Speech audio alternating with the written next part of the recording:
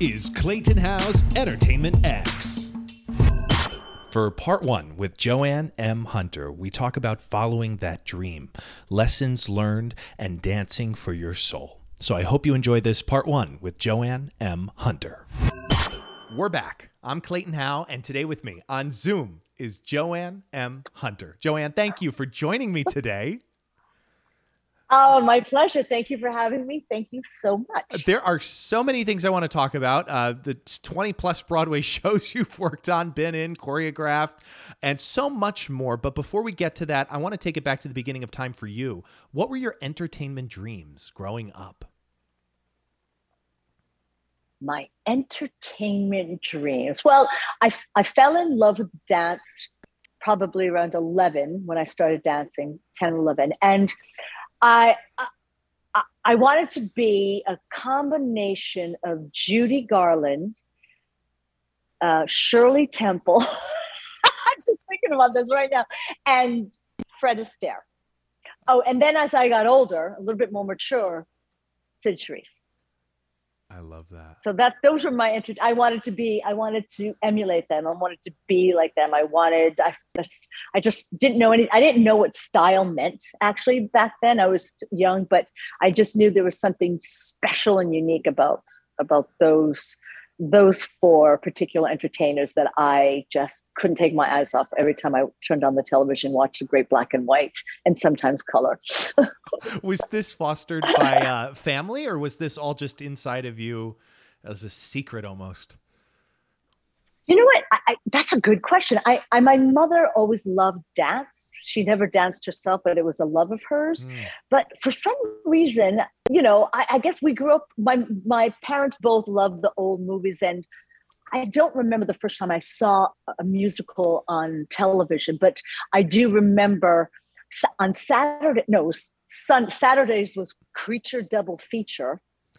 On Saturdays, which were all those Japanese like Godzilla and all those, and then Sunday was Shirley Temple. There were Shirley Temple movies, and I was in awe of her because she was.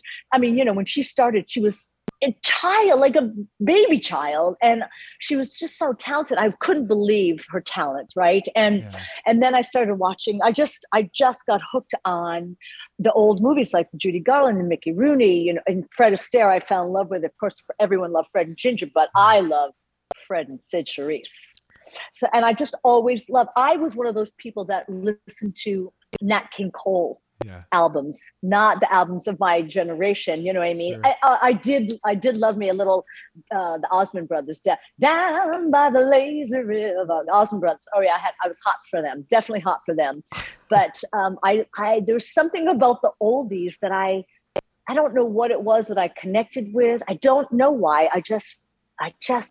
There was a sense of class and style that I didn't feel was in my natural surroundings from where where I was growing up and my age range and just those modern times that I lived in.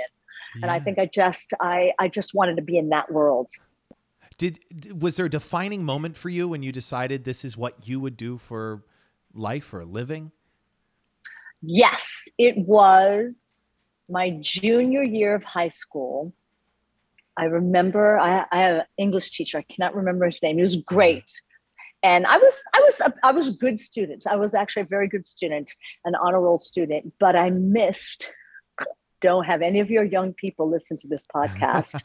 I missed basically a whole semester of school because calling in sick because of dance.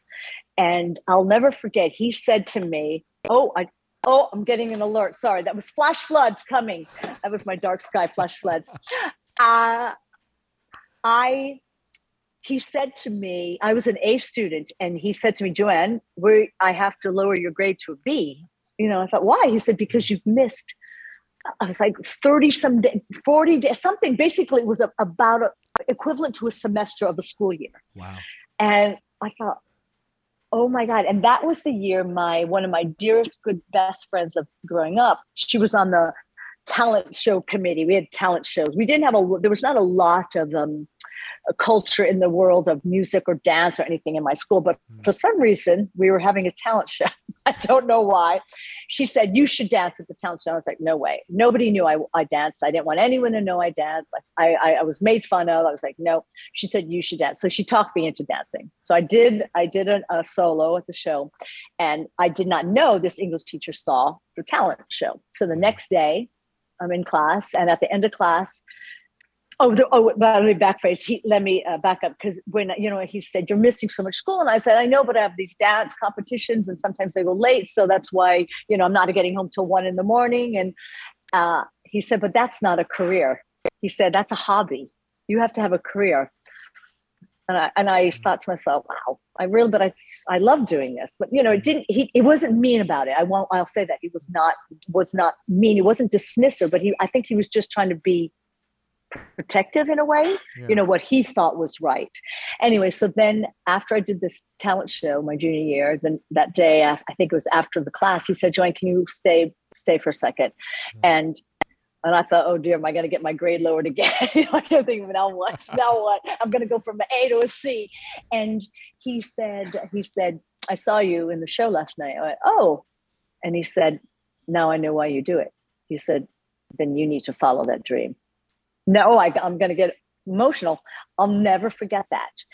He realized that, yes, I could, I guess, by seeing what I did and how I danced. And then I received a scholarship to study in New York City that year between junior and senior year of high school. And then once I was here in New York City, taking class with people that, I didn't know, but I just was in awe of everybody, and seeing, going to shows and doing standing room back then, which was $5. I thought, oh, I'm not going back. This is my home. This is where I want to be. What does dance do for you when you're moving? What does it do to the body for you? Or the mind? You know what?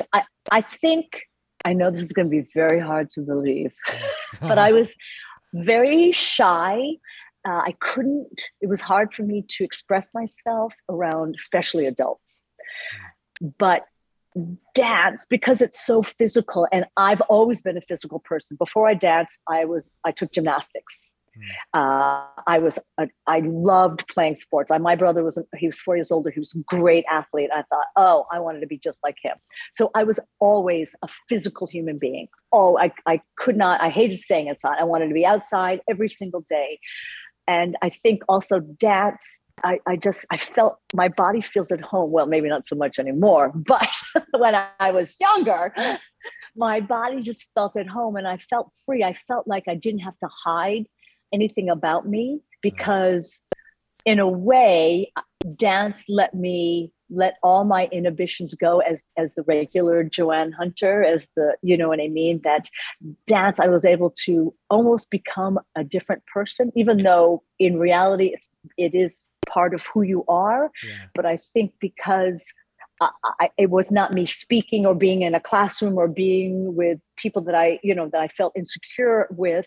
I was just with other dancers and just expressing everything through body and movement, and literally inhibitions gone. I had no inhibitions at all when I danced, none. I just was like, I felt free. I didn't care if I made a mistake, then I would get better and then I work harder. But there was I never felt like I had to edit myself. Whereas the human, I was always worrying about editing myself, saying the right thing, being in the right place, and I think also me being of mixed race, that has a lot to do with that, where I'm a room as a dancer, I'm a dancer, and that's all I am.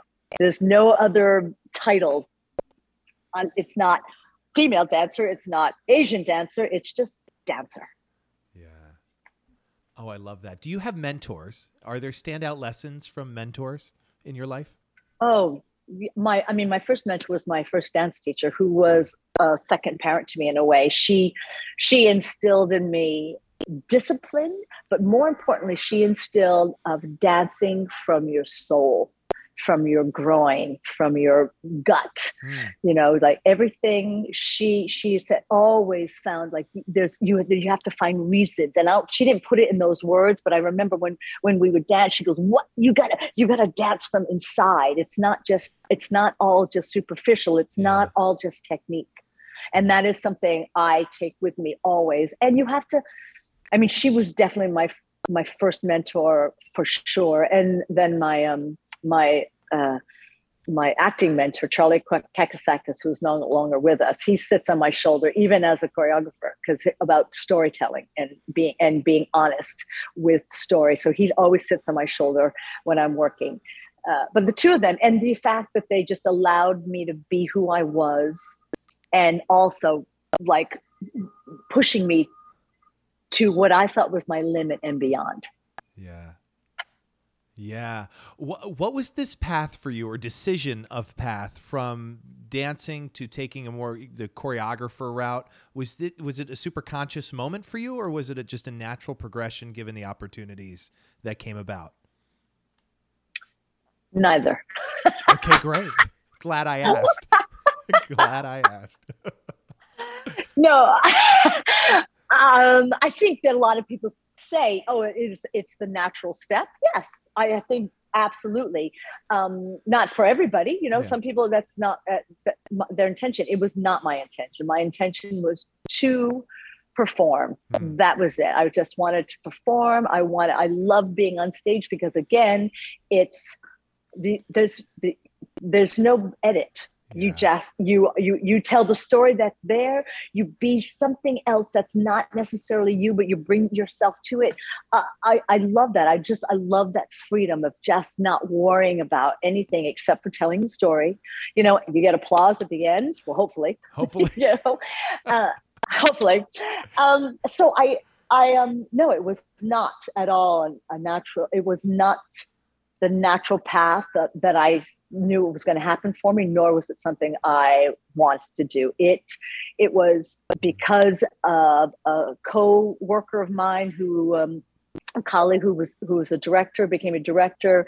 He's the one who pulled it out of me. And he just said, I want you to do this with me. And I thought, why would you want that? I've never done that on my own. I've been an associate and I love that, and people would say to me, you should do your own work. And I went, why? I love what I'm doing. I love being in the room with the choreographer. I still feel very creative. I feel part of the process. Yeah. I didn't feel like, I wanted to do that. I loved where I was. And he's the one who said to me, he said, I've been following you.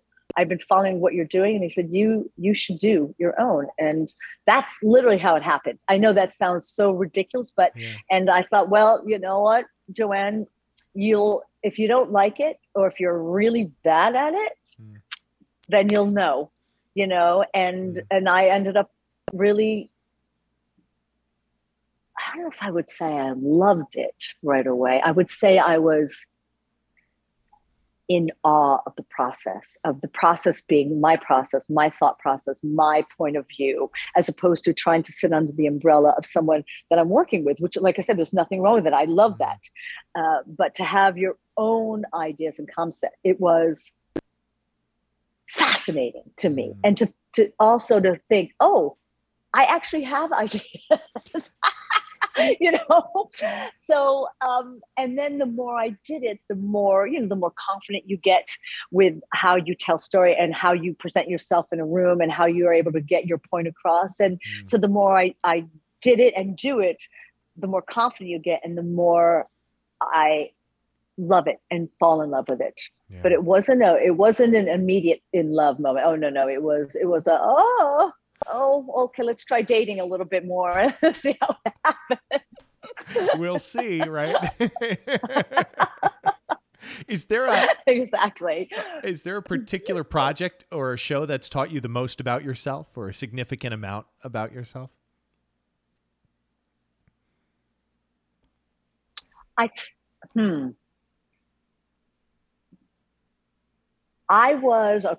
It's not necessarily a show. When I was still dancing with my dance teacher, Nancy Lefebvre de Chico, was her name, in Rhode Island, we were in this big competition, this national competition. And there was only four of us, four late girls. And I was 13 at the time. And I remember her saying, so you're going to be, she called me the dance captain. I don't even know what that was, but I was basically in charge. And we were all this, I was 1 year older. No, the two of us were the same age and two were 1 year younger than, and she said, you're going to be in charge. So if there's any questions or anything, you talk to everybody. And I thought to myself, I was like, why am I in charge? And then didn't think anything of it. Then I moved, then I was in Nashville, Tennessee. I got my first professional job at Opryland USA with another choreographer named Gene Whitaker, who is still incredibly dear and wonderful, great human being. My second mentor that took me under her wing.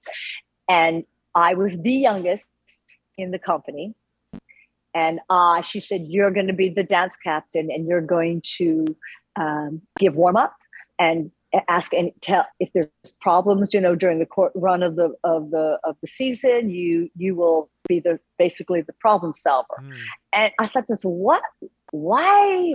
Who? They didn't even know me. I don't, obviously they saw something in me that was that. It's actually never really occurred to me until me thinking about this right now, that those lessons of learning how to run a space, I guess, is what has brought me to where I am today. I literally that was a light bulb that just went off above my head. I could see it. I love a light bulb moment. So those are very, even though I don't think I realized how influential of a moment, of a thing, of a responsibility that was put upon me. I was not aware of it. I don't think I thought of it, but in retrospect, very, very specific and very meaningful moments that I guess have, like I said, slowly have helped me throughout my life and my career and where I am now. So those, so they weren't necessarily shows, but they were situations in particular moments. What a discovery. That makes sense. You've been listening to Entertainment X, the podcast. You can follow Entertainment X on Instagram at _EntertainmentX_. If you haven't yet, go to Apple Podcasts and subscribe, rate, and review this podcast. Join Clay next week for another curiosity conversation on Entertainment X. Thank you for listening.